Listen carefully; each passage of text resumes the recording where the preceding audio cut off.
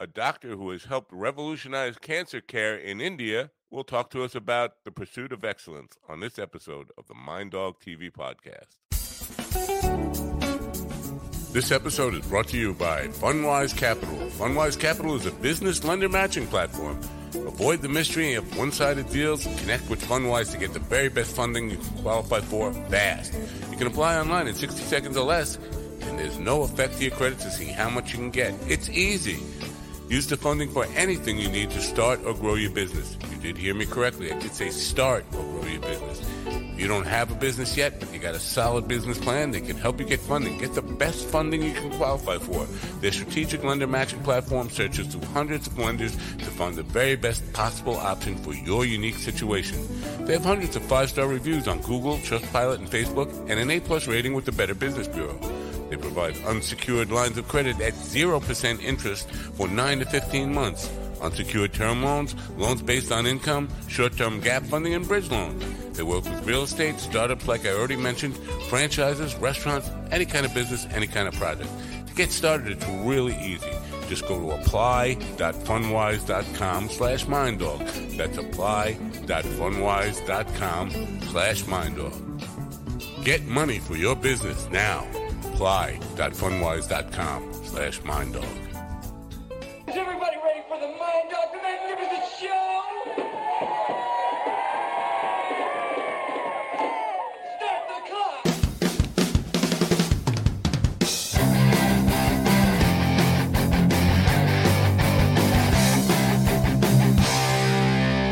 And welcome, my friends, to yet another episode of the Mind Dog TV podcast. I'm Matt Napo. Thanks for coming. It's great to have you here.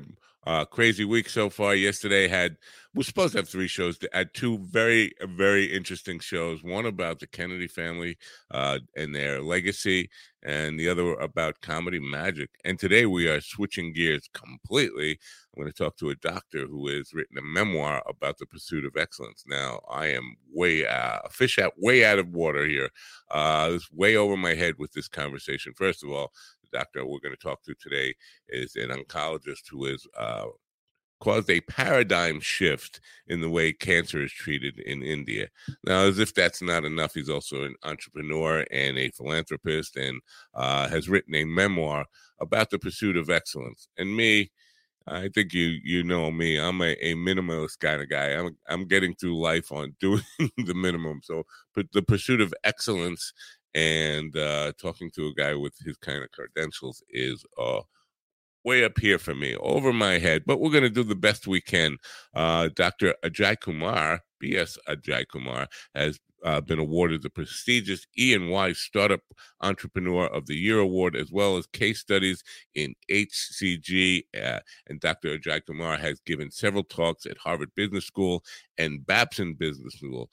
Being a social entrepreneur and philanthropist, he has incepted several NGOs, engaged in phenomenal development work in the Gundlupay. I'm sorry about this, folks. I've never been to these places. Gundlupay district in Karnataka.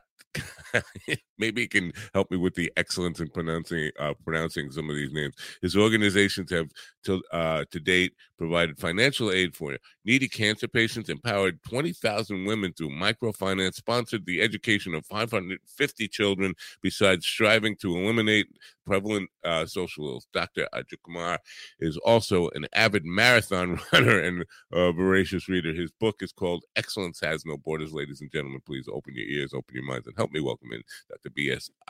Ajay Kumar. Dr. Ajay Kumar, welcome. Thank you very much. Thanks for having me. It's my pleasure to have you. Now, talk to me a little bit about why you, to most people, I think changing the way cancer is treated would be enough for a lifetime resume. What drives you to this pursuit of excellence? No, one of the things is, when I started my career after my med school, I immigrated to US in 1975. And I was very fortunate. I was interested in cancer care because why is cancer untreatable? What is the challenge here? People always talked about heart. We know heart is a pump.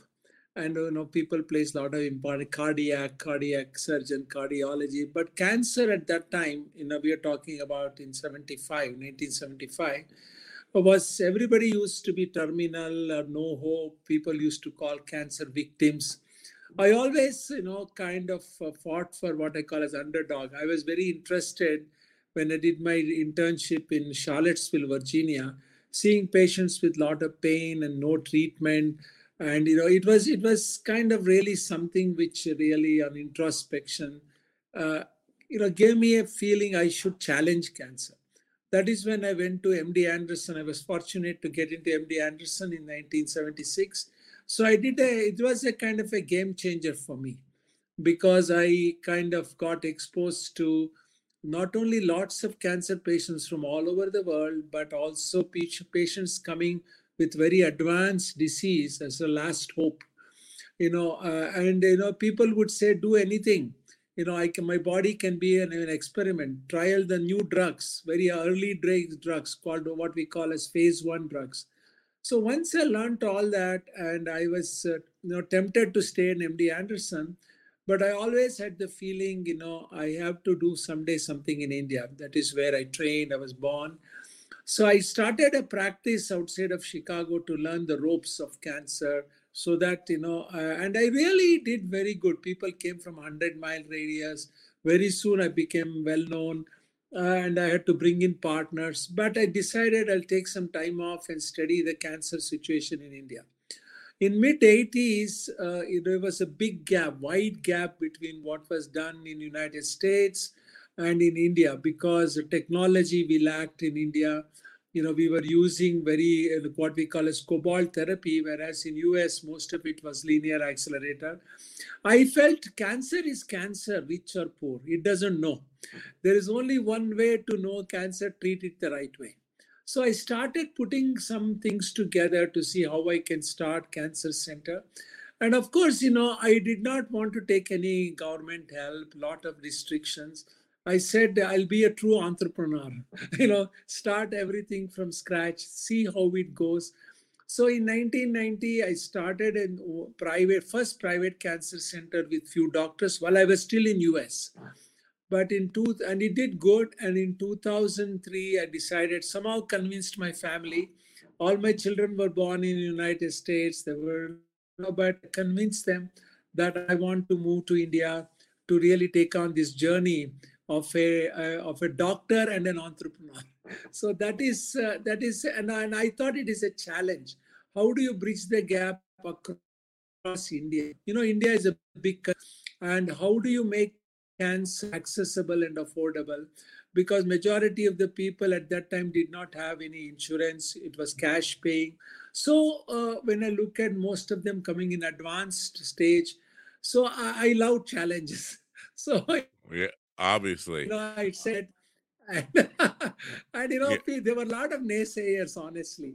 There are a lot of people, you must be crazy, they thought. But I put together a team of doctors, and today I'm very happy to say that we have 25 comprehensive cancer centers, and we see 110,000 new cancer patients. And it has been a game changer across India, tier 1, tier 2, and serving near almost 40% of the population have an access to our cancer center. So that has been a great journey. And I also learned a lot from cancer patients, both in United States and in India. I feel even though 45 years of experience, because every day you learn, and you can never, because so many changes have happened. So this has been my journey, and that is how I have taken up this challenge. Wow. Are we still here? Do I have you? I kind of just lowered the bandwidth because it seems like we're having a little bit of lag. I guess the question I want to ask before we go any further: how is the infrastructure over there in India as far as because for years it wasn't good. I had a partner company over there 10 years ago, and doing stuff on the internet was really difficult. Are we okay over there as far as infrastructure and connectivity now? Yeah, it's very good. I live in Bangalore, Bangalore is one of the, like a Silicon Valley of India. It is a Okay. high-tech city, a big population, 12 million, but very highly developed. So we don't have any problem in infrastructure in big urban India. But of course, Okay. you go to rural India, that becomes a different issue. I was just getting a little bit of lag on the first answer, so I bumped down the bandwidth on this transmission for just a little bit, and hopefully it'll be better. But just kind of curious about that. How did it improve? Now, cancer is something, of course, everybody is touched by, and everybody is interested. I want to talk about that, but I just have to make one comment here. 1975, you had already graduated med schools. 1975, I was in high school. And I'm pretty old. I'm an old man, and you look you look younger than me. So I'm wondering. I guess the marathon running keeps you young and keeps you looking in shape because you're obviously you graduated med school by 75. You're obviously older than me. You look great. So I just put that out there. I am 70 years old. Wow! Congratulations. You look amazing, and you're still running marathons. Yeah, I done like half marathons, but I did 7 Chicago marathons. Wow. Between 1990 and 1999, I did 7 Chicago. It was a wonderful experience. So I continue to run, and now I can do half marathons, but I do a weekly run, which is very good for me. I love running. Right. Well, God bless you. You look great. Now, on cancer, again, everybody, just about everybody walking the planet has been touched by it in some way, whether it's directly or a family member. The question, and people are frustrated. The question we always get is, why is there no cure for cancer? We've been addressing these problems of cancer for over 100 years now. Why can we cure other diseases in 20 years or 10 years, and cancer just seems to be unbeatable? I'll give you what my perspective, and I'm not a doctor, obviously. I've worked in pathology a little bit and hung out with a lot of really smart doctors.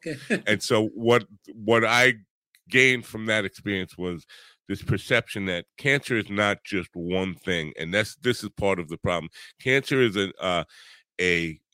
a word we use to define anytime the body kind of attacks itself, a growth that is out of control and not part of the body plan. And so it can be used to describe so many different conditions that we can't just look for one cure. Am I on the right path with that answer? See, cancer is defined as interference in the death of a normal cell. When a normal cell doesn't die, normally you're supposed the cell dies and a new cell comes. When the cell doesn't die, it keeps on multiplying. It becomes rogue cells, and they multiply and multiply with no function. Right. So that then they start metastasizing, going elsewhere, occupying the space. So that is the problem with cancer. That is how we kind of face this problem. Why does the death doesn't occur? So now, of course, as you may know, even though there is no, we can say, early stage of cancer we can cure, but today remarkable advances have happened in cancer management. For example, if you take diabetes, we don't cure diabetes. You don't cure asthma. You don't cure blood pressure. We manage. We don't cure kidney failure. We manage. But when you look at the history of cancer, because we did not understand cancer, and we started talking in the lingo of either you have cured or you die. So the concept of living with cancer was not there for a long time. So we always heard horror stories of people dying of pain, suffering with cancer. So we even went to the extent of associating cancer with other ills of the society. Suppose there is corruption, nepotism, we call it cancer of the society. No, so cancer got a really bad name. The connotation became that anything cancer is bad. Right. Because we didn't understand cancer. But today, we know we are beginning to understand cancer. We know cancer is a disease, like you said, it is multiple conditions, but If properly understood, we are talking about genomics, molecular diagnostics, high-end imaging. People with cancer are living long years now. You take, for example, lung cancer, one of the most dreaded cancer when I was, young and started practice. People rarely lived beyond 9 months or 10 or 12 months.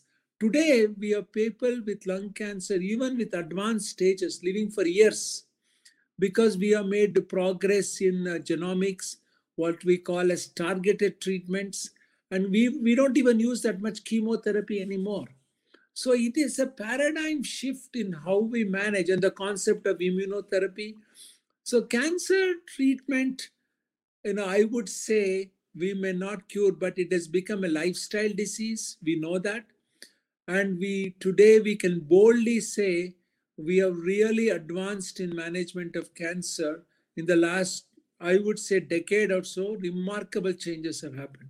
So people are now living longer with good quality of life.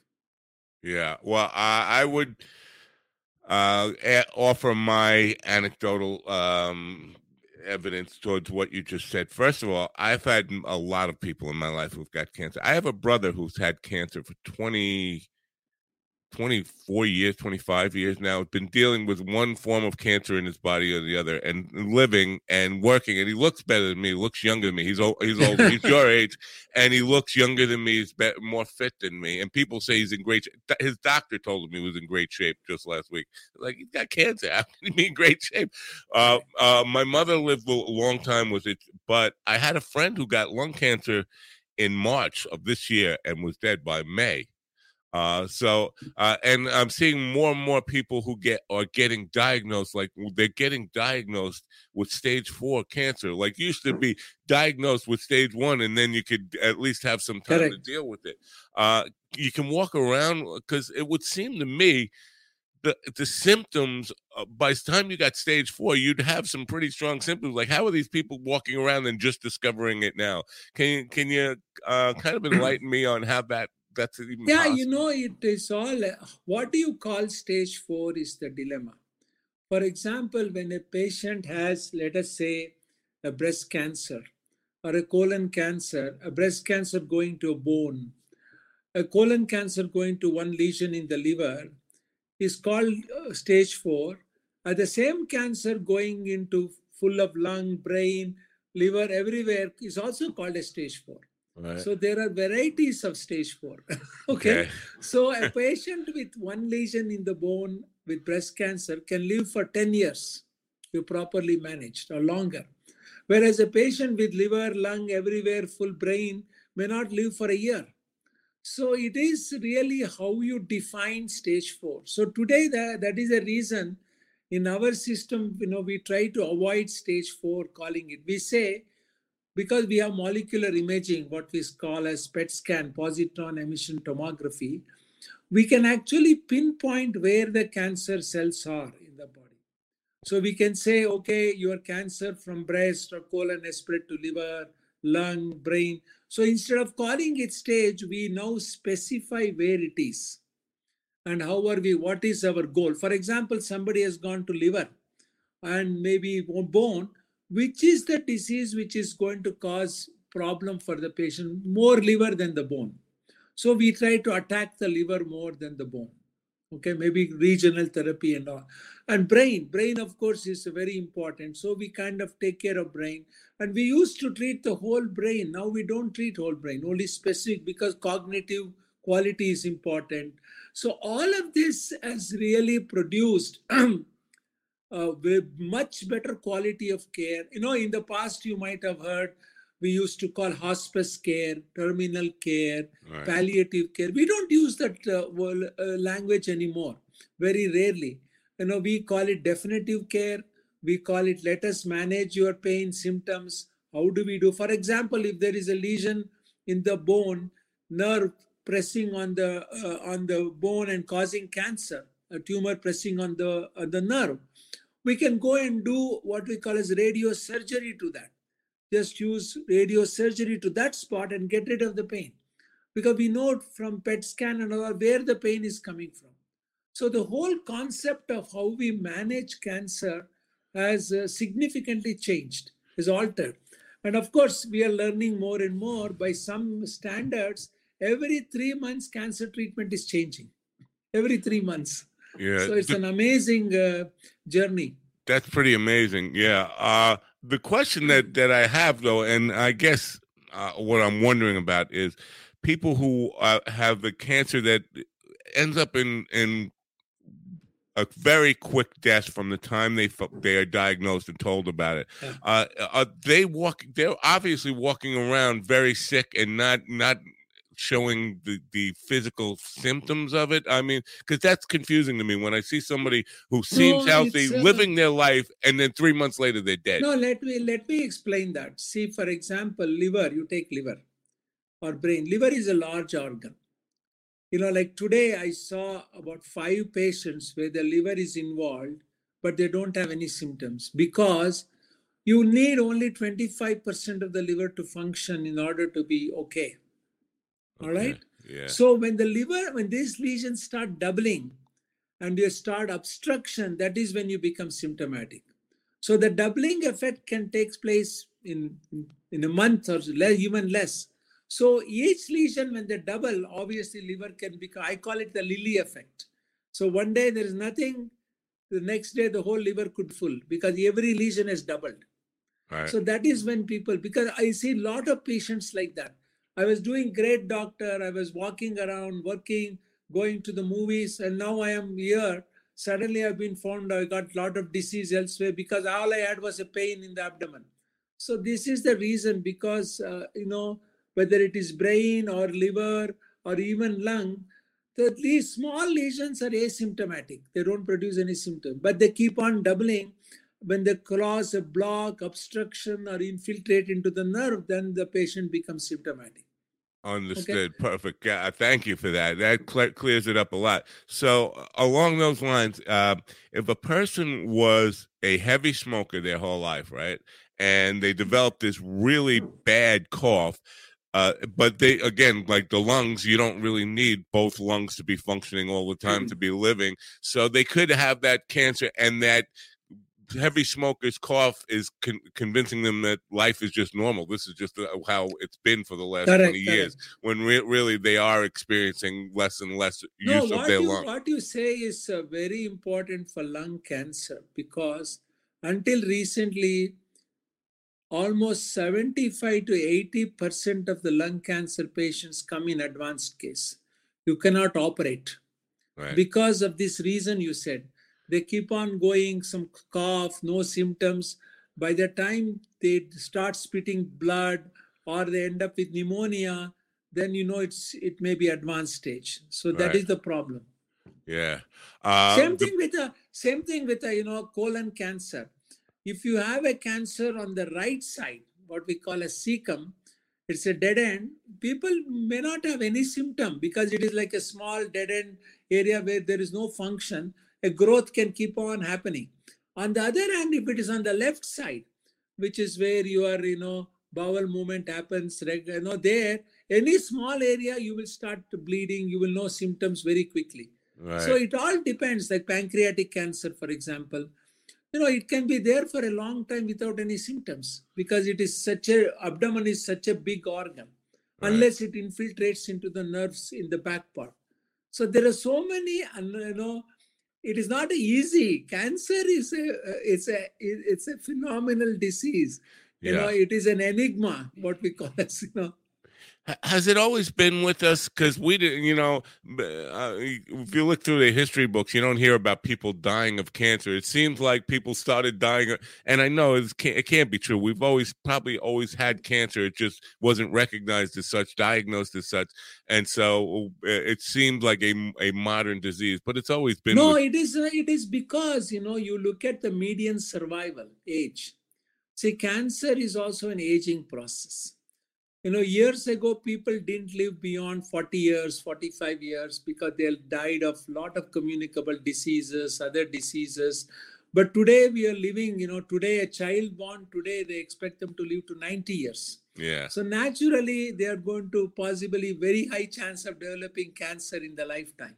So it is an aging process. Of course, the environmental issues, herbicides, pesticides, there are so many, what we call it, the ecosystem, which can contribute. The theory of epigenetics. For example, in your reproductive age, if a mother is smoking and the reproductive age, and then they have a child, the child may have cancer, not the mother, because the genetics of the child would have undergone mutation. Interesting. Yeah. So wow. it is, it is very complex, but very challenging. For me, the greatest interest in cancer treatment today for me is the genomics. Because if you look at genomics, mutation, day in and out, now I spend on that, understanding not only the genomics of cancer, but genomics in different races, Caucasian, Indian, Oriental, they're all maybe different. We are finding that out. And so this is another enigma of cancer. Oh, that's a whole can of worms that I don't even want to touch today. But here's how we can tie this into your book about excellence. And the book is called Excellence Has No Borders. And I can't read the tagline down there. It's too small. But the idea of beating cancer now, I'm told anyway, and I'll get your perspective on this, is probably the same as being a successful entrepreneur. A belief system, mindset, your strength of character probably has a lot to do with your survival, as well as it would have to do with your success. Talk to me about the mindset of all of it, whether we're talking about success as an entrepreneur or the success of a cancer patient trying to battle with that, the importance of optimism, mindset, belief that things are going to work out towards your goals. No, you're absolutely right. For example, in all my patients or in my own journey, one of the things I found is I always feel the glass is half full for me, because that kind of positive approach is the key for any success, whether you're an entrepreneur. Because I always feel it is, if you're negative, for example, if you say no to something, the door is closed. No, I can't do it. Done, it's done. But when you say yes, the door's open, your work starts, So I am a yes person. And I always also S and Y. Why is it like this? Why is this cancer? So these two terminologies have been very good for me. Always saying, yes, I will take up the challenge.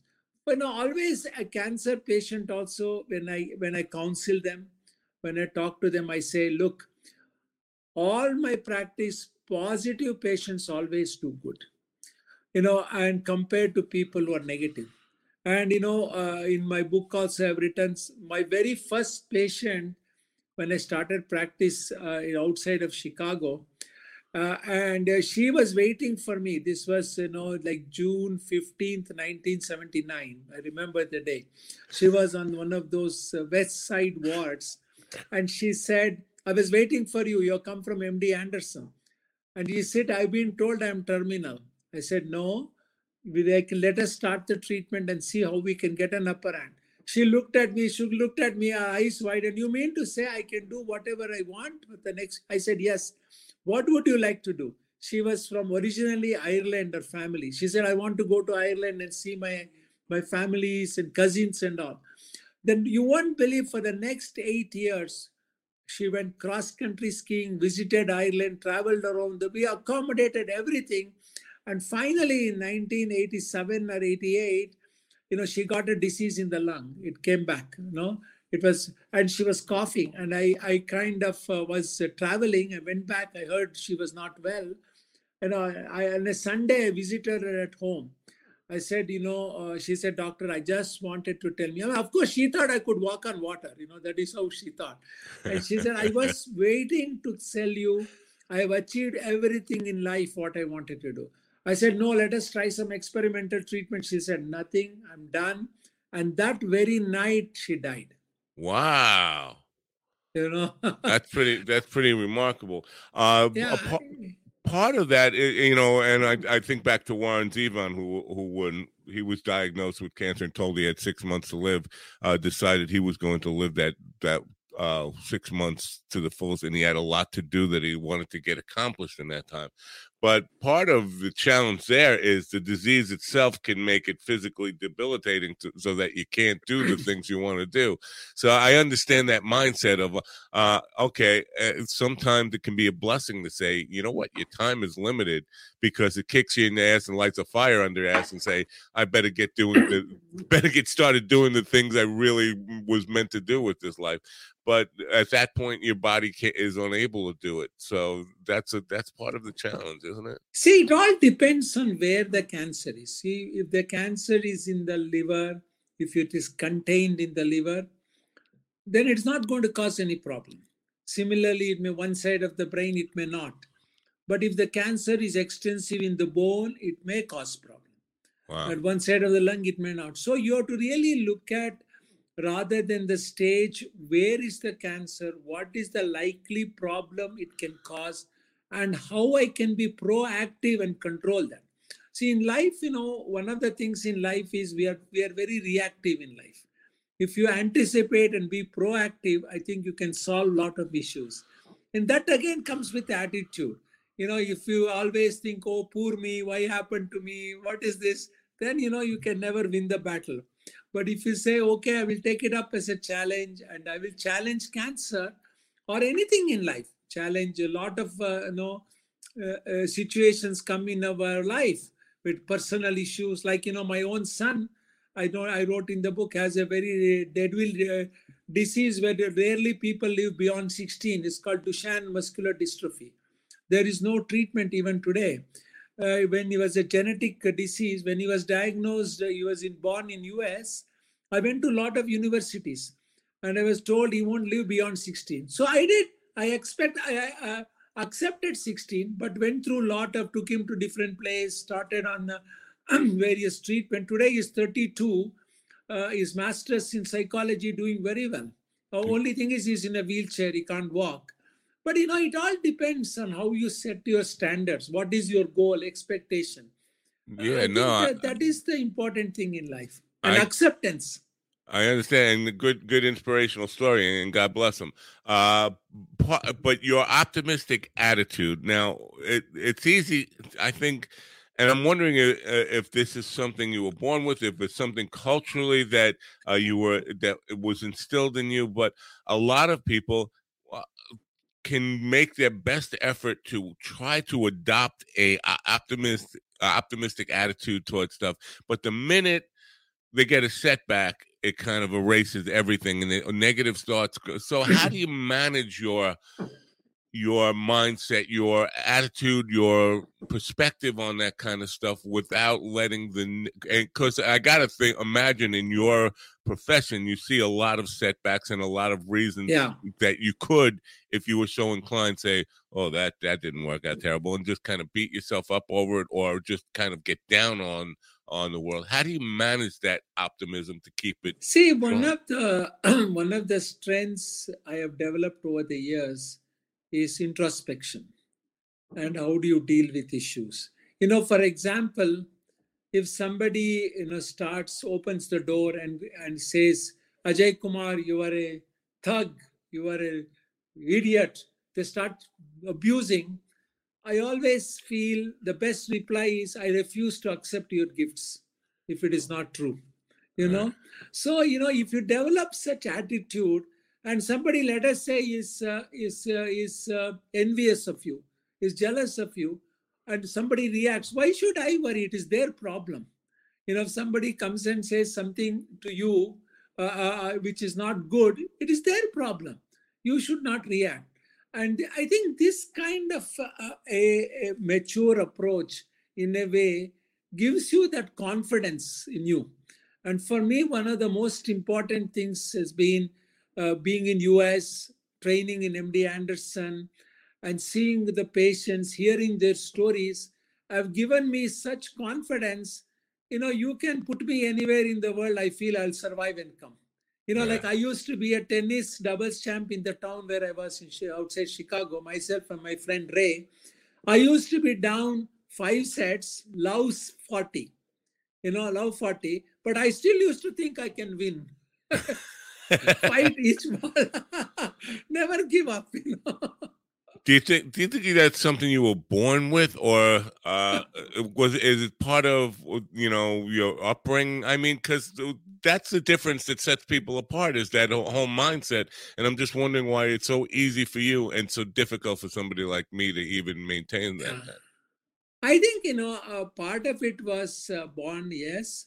Part of it is reflection, but a lot of it has to do with the cancer patients, dealing with them. I call it onco-philosophy. Because when you talk to a cancer patient, when you understand them, their smile on their face, even though they know they may live only days, how they smile and talk to you, make jokes. It is remarkable, And we make complaints for small things. When you look at this, and I had a patient hold my hand. She had a blood pressure 60/0. She's holding my hand and consoling me. I was crying. I used to cry those days when patients, when I'm losing. I was crying, and she said, Dr. AJ, you are giving me 7 years of good life. Please don't. And she was about to die. If I don't learn from that, I'm a stupid guy, So these are all the reflections I learned from. I get it. A lot of experience plays into that, and I appreciate that. My father was cracking jokes right up to the moment of his death. And so I understand. But people crack jokes, people do, but it is the introspection. Like I always tell my children, even at work, I mentor. You see and you see. There's a difference between the two. Right. You see and you see. I get it. We talked about a little bit about being proactive. Now, part of being proactive is, and this is the thing that confuses the hell out of everybody. We talked about the proper diet, that with cancer preventative diets, and what to eat, and what causes cancer, and what doesn't cause cancer. Now, you kind of mentioned the differences in racial makeups of people, and that's true. But cultural differences around the world, and so when we're giving all this information about what's good to eat, what's not good to eat, what causes cancer, what doesn't cause cancer, in different cultures in the world, we see different diets, different uses of different chemicals and all that kind of stuff. Do we see cancer rates dropping in different cultures? And is there actual evidence that proves that this lifestyle will lead to less cancer versus the, let's say, the United States urban lifestyle or whatever? No, one of the things we have to think is, for example, take breast cancer. See, I have done a study in rural India and urban India, and of course, urban in United States. The breast cancer in rural India is far less. You don't see that much. Whereas you come to cities, it is almost equal to United States in cities. Why is it? And we see because I think it is definitely, in my view, is diet-related lifestyle disease. Obesity is the number one cause of cancer today. Number one, not smoking, obesity. Recently, at an international conference, actually it was in Chicago, American Oncology conference a few years ago, they made that a big issue. Obesity is the number one cause of cancer. Okay, so why is it? Because of possibly about the way high-fat diet and how it changes inflammation. So there are a lot of theories behind it, but we know for a fact obesity. Now, there was a trial where they took a cancer patient, breast cancer, where they, after treatment, they put the patient, that certain number of patients on low-fat diet and exercise, and certain number of patients on no exercise, normal life. They did a normal life, like before. They found that patients who went on low-fat diet and exercise did far better than those who were leading a normal life.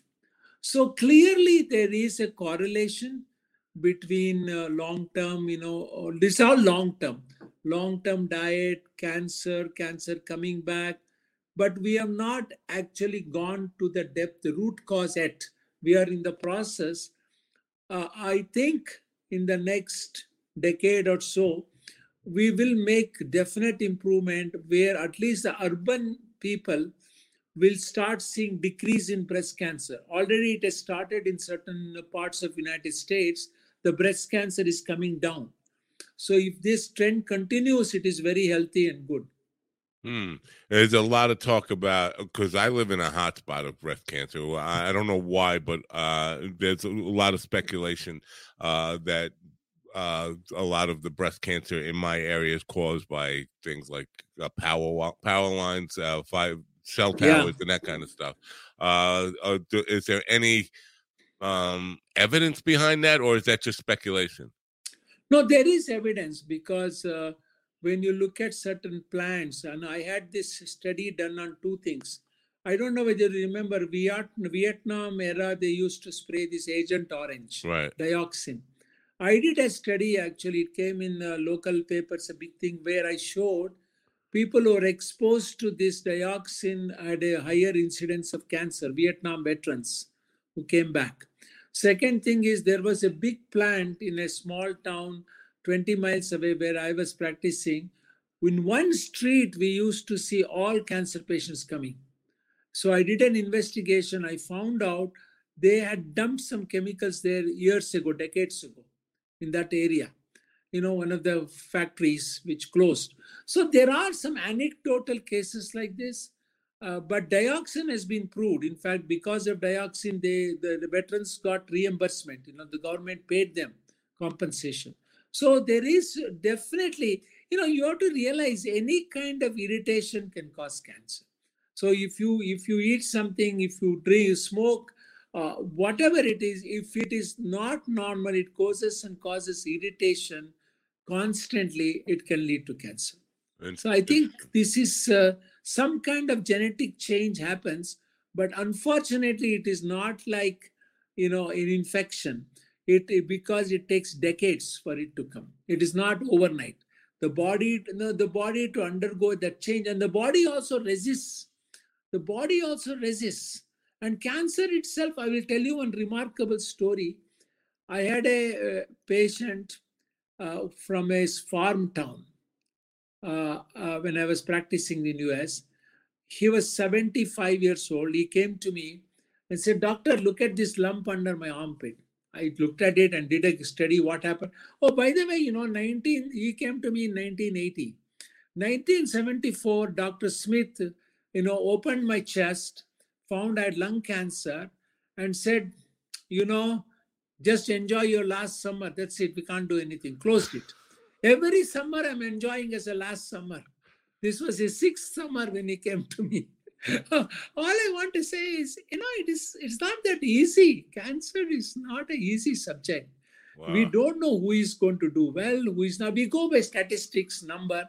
But today, with the genomic era, and as I said, immunotherapy, checkpoint inhibitors, I think we have made significant progress.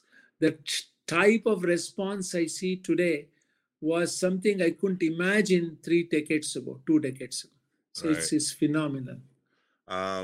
Again, tying this back into the book, because I'm really curious about holistic medicine, alternative treatments, and all this stuff. But I don't necessarily, because of my personal experience with it, I don't necessarily think it's always a good thing to kind of, I walk a wire here by saying if it helps people survive and it's a good thing for them, a positive thing for them, then who am I to kind of poo-poo it? But I worked for a cult for a period of time, a cult that was taught hands-on healing, hand-over healing, where they just kind of chant and I saw several people in demonstrations who were told they were cured, healed of one of testicle cancer.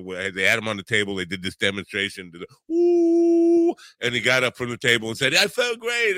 You cured." And then 3 months later, he was dead. And so I think sometimes that while some people can benefit from this because their mindset changes and they get a health benefit from it and can see cancer actually go in remission sometimes, which can be miraculous, and you say, wow, is this stuff real? But then I've seen people who believe in it and just drop dead, and it had no effect for them. So I'm confused as to whether we even recommend it, or you try to tell people, because the last thing you want to do is give them a negative idea about what, so then it doesn't have any chance of working. Where do you fall on that? All of that kind of. No, I think some of these things you described are a support system or a supplement. They are not actual treatment. But there is some theory behind the fact, can stress cause cancer? Can stress cause something? Because one of the areas where cancer field is still not gone into the depth is the role of body hormones, endocrine, what we call it. That endocrine system definitely plays a role in either in accelerating cancer or even maybe controlling it. So when you talk about mental relaxation, like yoga, for example, we have all written, even MD Anderson and us, we did a study on that, where yoga, people who undergo yoga with treatment, take the treatment better and possibly they do better for long-term, even survival. So these are all the factors which are ancillary factors, which are support. But if somebody says, I will do only yoga and take care of cancer, no, I don't think it's possible. Right. Okay, so like that, healing, relaxation, all are good, but they're only to help you to understand the disease and possibly have less side effects and maybe better outcome because of that. Right. What do you make of the rare cases? But there are cases that are reported of spontaneous remission and stuff like that. How do you account for that? No, there is, like this gentleman I told you for 6 years. So there is this concept of, for melanoma, for example, skin cancer, for kidney cancer, there is this thing called spontaneous resolution. Almost 20% of the time, I have seen patients where they had disease, melanoma disease, with spreading to the lymph nodes, liver. Suddenly you find the whole disease is gone with no treatment, spontaneous response. But there are rare, and it happens only in certain small percentage of cases. But definitely it is reported because the body immune system at some point takes over.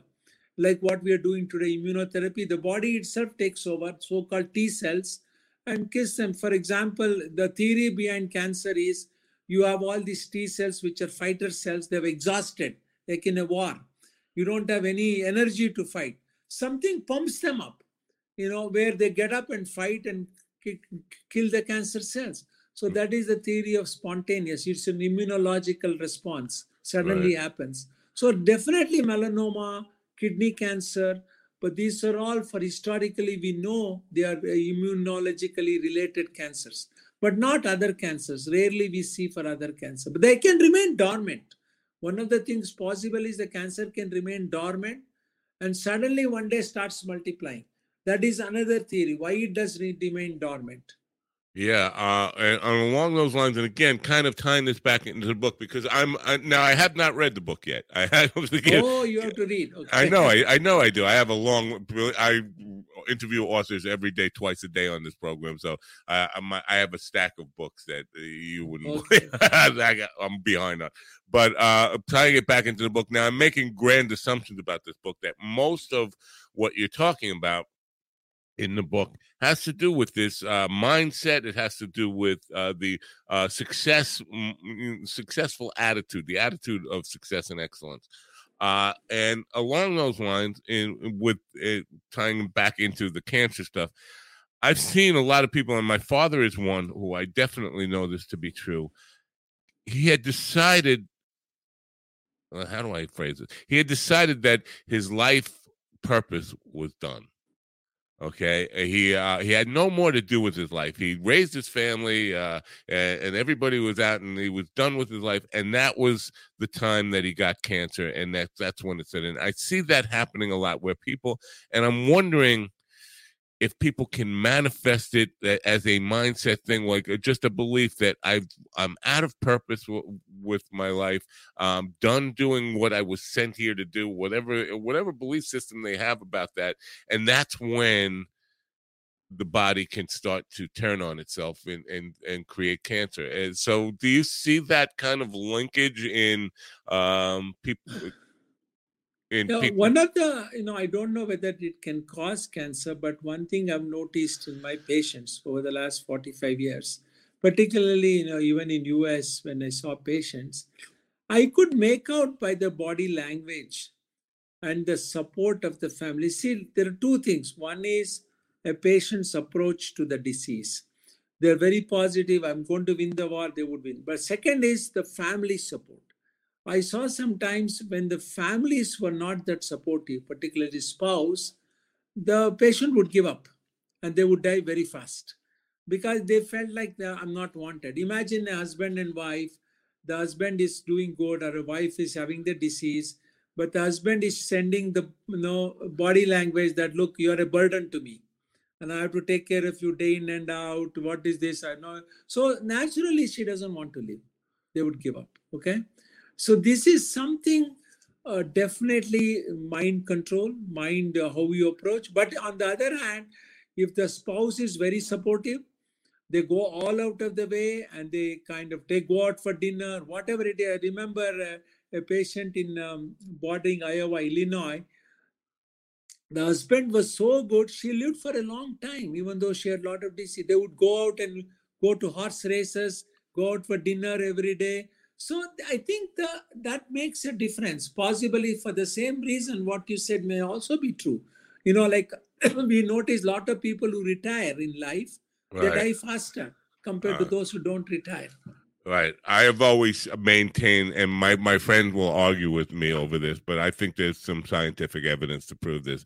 People who retire are basically done living, and basically the people who just retire and do nothing, have nothing left to do with their lives, end up dying a lot quicker than people. No, I have a light-hearted remark on that. When people tell me, "Hey, Ajay, you're 70, when are you going to retire?" I say, don't worry, there's a permanent retirement coming soon. So I should work more now. Right. There'll be plenty of time for laying around doing nothing when I'm dead. Yeah, there's plenty of time.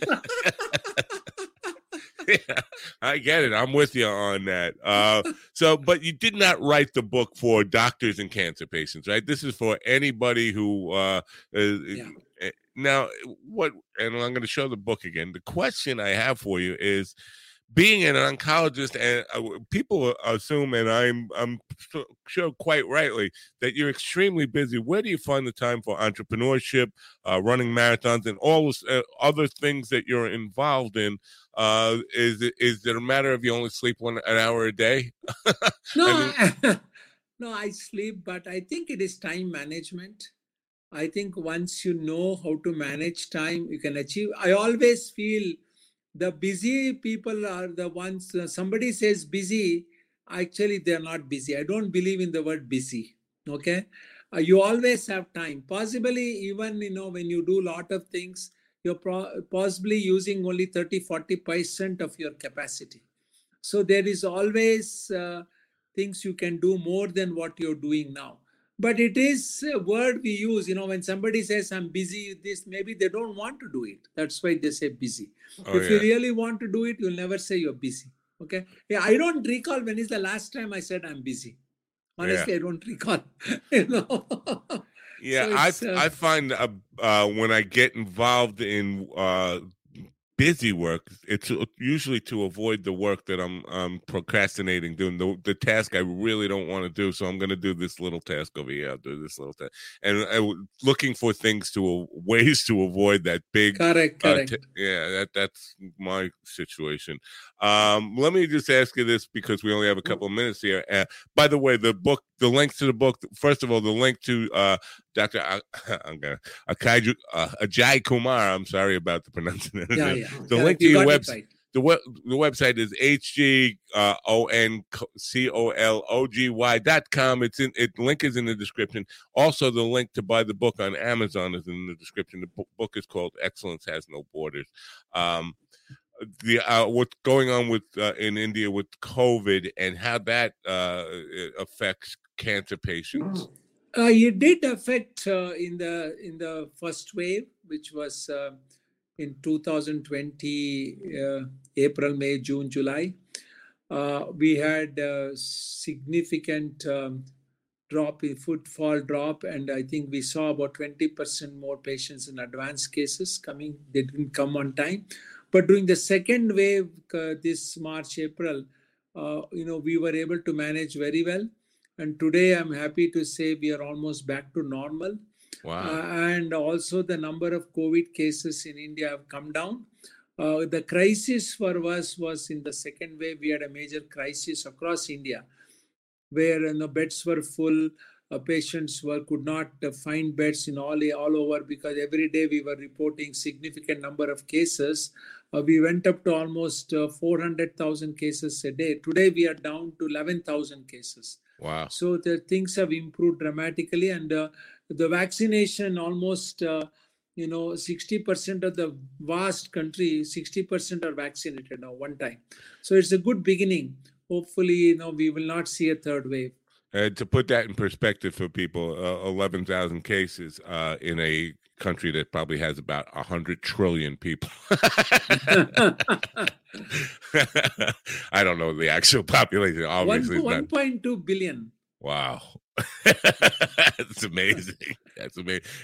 Put that in perspective, I think the population of the United States is around 320 million right now. So yeah, okay. 1/4 of that. Amazing. But what about the idea of COVID now as it applies to cancer patients? Are cancer patients getting vaccinated, and should they, or does one not have anything to do with it? No, all the cancer patients should get it. They should also get a booster. Very clear, because they are more vulnerable. They're immunosuppressed if they're on treatment. So the chance of them COVID getting and also COVID becoming more severe with them is there. So they should definitely undergo both vaccination. And I would say after 6 months, a booster dose is mandatory. They should take. Okay? Regardless of where the cancer is? Yeah, regardless of where the cancer is. Wow. Just anecdotally, I had a friend who was a bass player in my band. He got brain cancer. And I was astonished by this. He was diagnosed with brain cancer, went into the hospital, I think on a Friday. I believe by the following Tuesday, he was home. And I thought, wow, they did brain surgery that quickly. Then he pronounced himself cured. And he found God in a lot of ways. I mean, he was calling everybody, saying how much clearer he was thinking. The world is a much better place. Everything tastes better. Everything looks better. Everything. So, and just got this epiphany and started writing his memoirs and all this stuff, and got a lot more energy and was doing a lot of stuff. But it came back pretty quickly.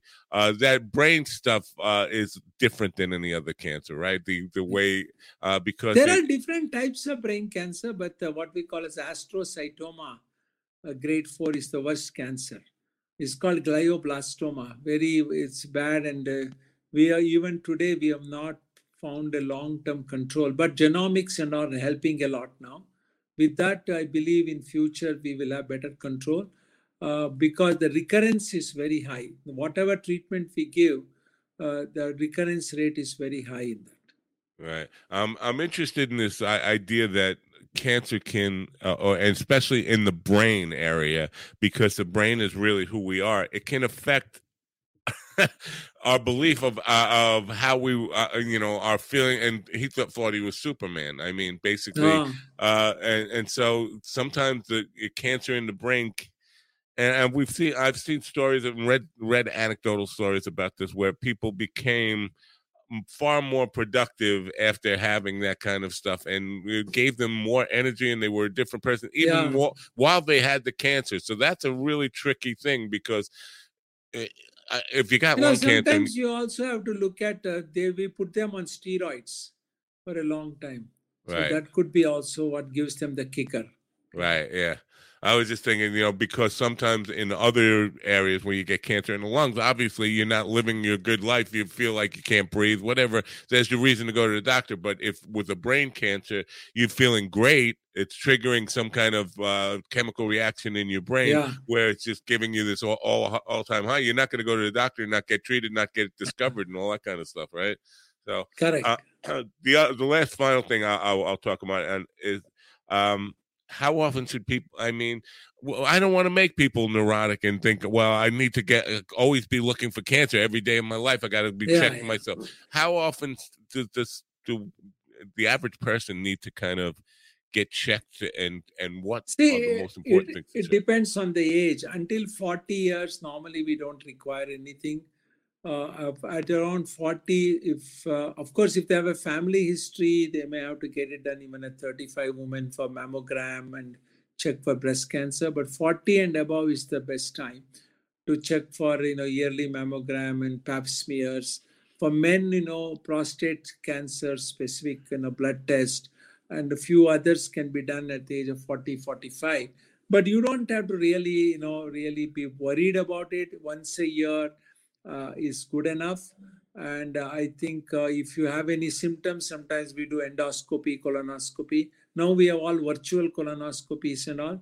So it is all the diagnostics tests are good, blood tests are good, but as you age, if obviously you may want to do it every 6 months or 8 months, some blood tests, but no need to do extensive procedures. We don't recommend. All right, cool. Thank you. Well, I appreciate your time. I hope people will check out the book. Once again, the book is called Excellence Has No Borders. I'm sorry, folks. I can't read the tagline on there. Do you know what the tagline says? It says, how a doctorpreneur created a world-class cancer hospital chain. Well, good eyes. Thank you. I appreciate that. I urge people to check out the book. It's on my list. It will be read. Dr. Ajit Kumar, I really appreciate your time. I know you're a busy man, but thank you for this information. I hope we made a difference in people's understanding of the disease, and appreciate your time and wish you well. Thanks for coming. Thank you. Thanks for having me. Bye for now. Be well.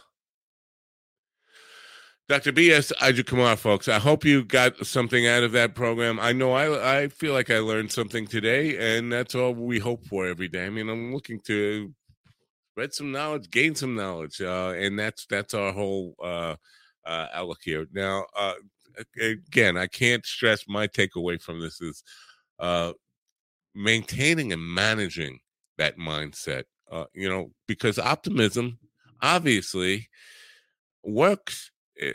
Optimism works, but there are people like me who are pre-inclined, I guess. I don't know if that's even a word, but it's inclined to let negative things kill their optimism pretty quickly, which is why I'm an eternal pessimist. And so it's a tricky thing, and I'm not sure how we get a hold of managing our optimism or get any kind of, if you're not so inclined to be an optimist, how you maintain that. Love to hear your thoughts about it. Write to me at info@minddogtv.com, info@minddogtv.com. Don't have a show tonight. We're off tonight because of some scheduling mix-ups, but that's okay. Be with you tomorrow night at 8 p.m., no 1 p.m. tomorrow. Craig Mitchell will be with me, and we're going to talk about his cooking show, Off the Cuff, getting picked up by, I don't know, some Food Network or something like that. Some cooking channel. Anyway, that's the show for today. I hope you enjoyed it. Thanks for coming. Have a great rest of your day, and bye for now.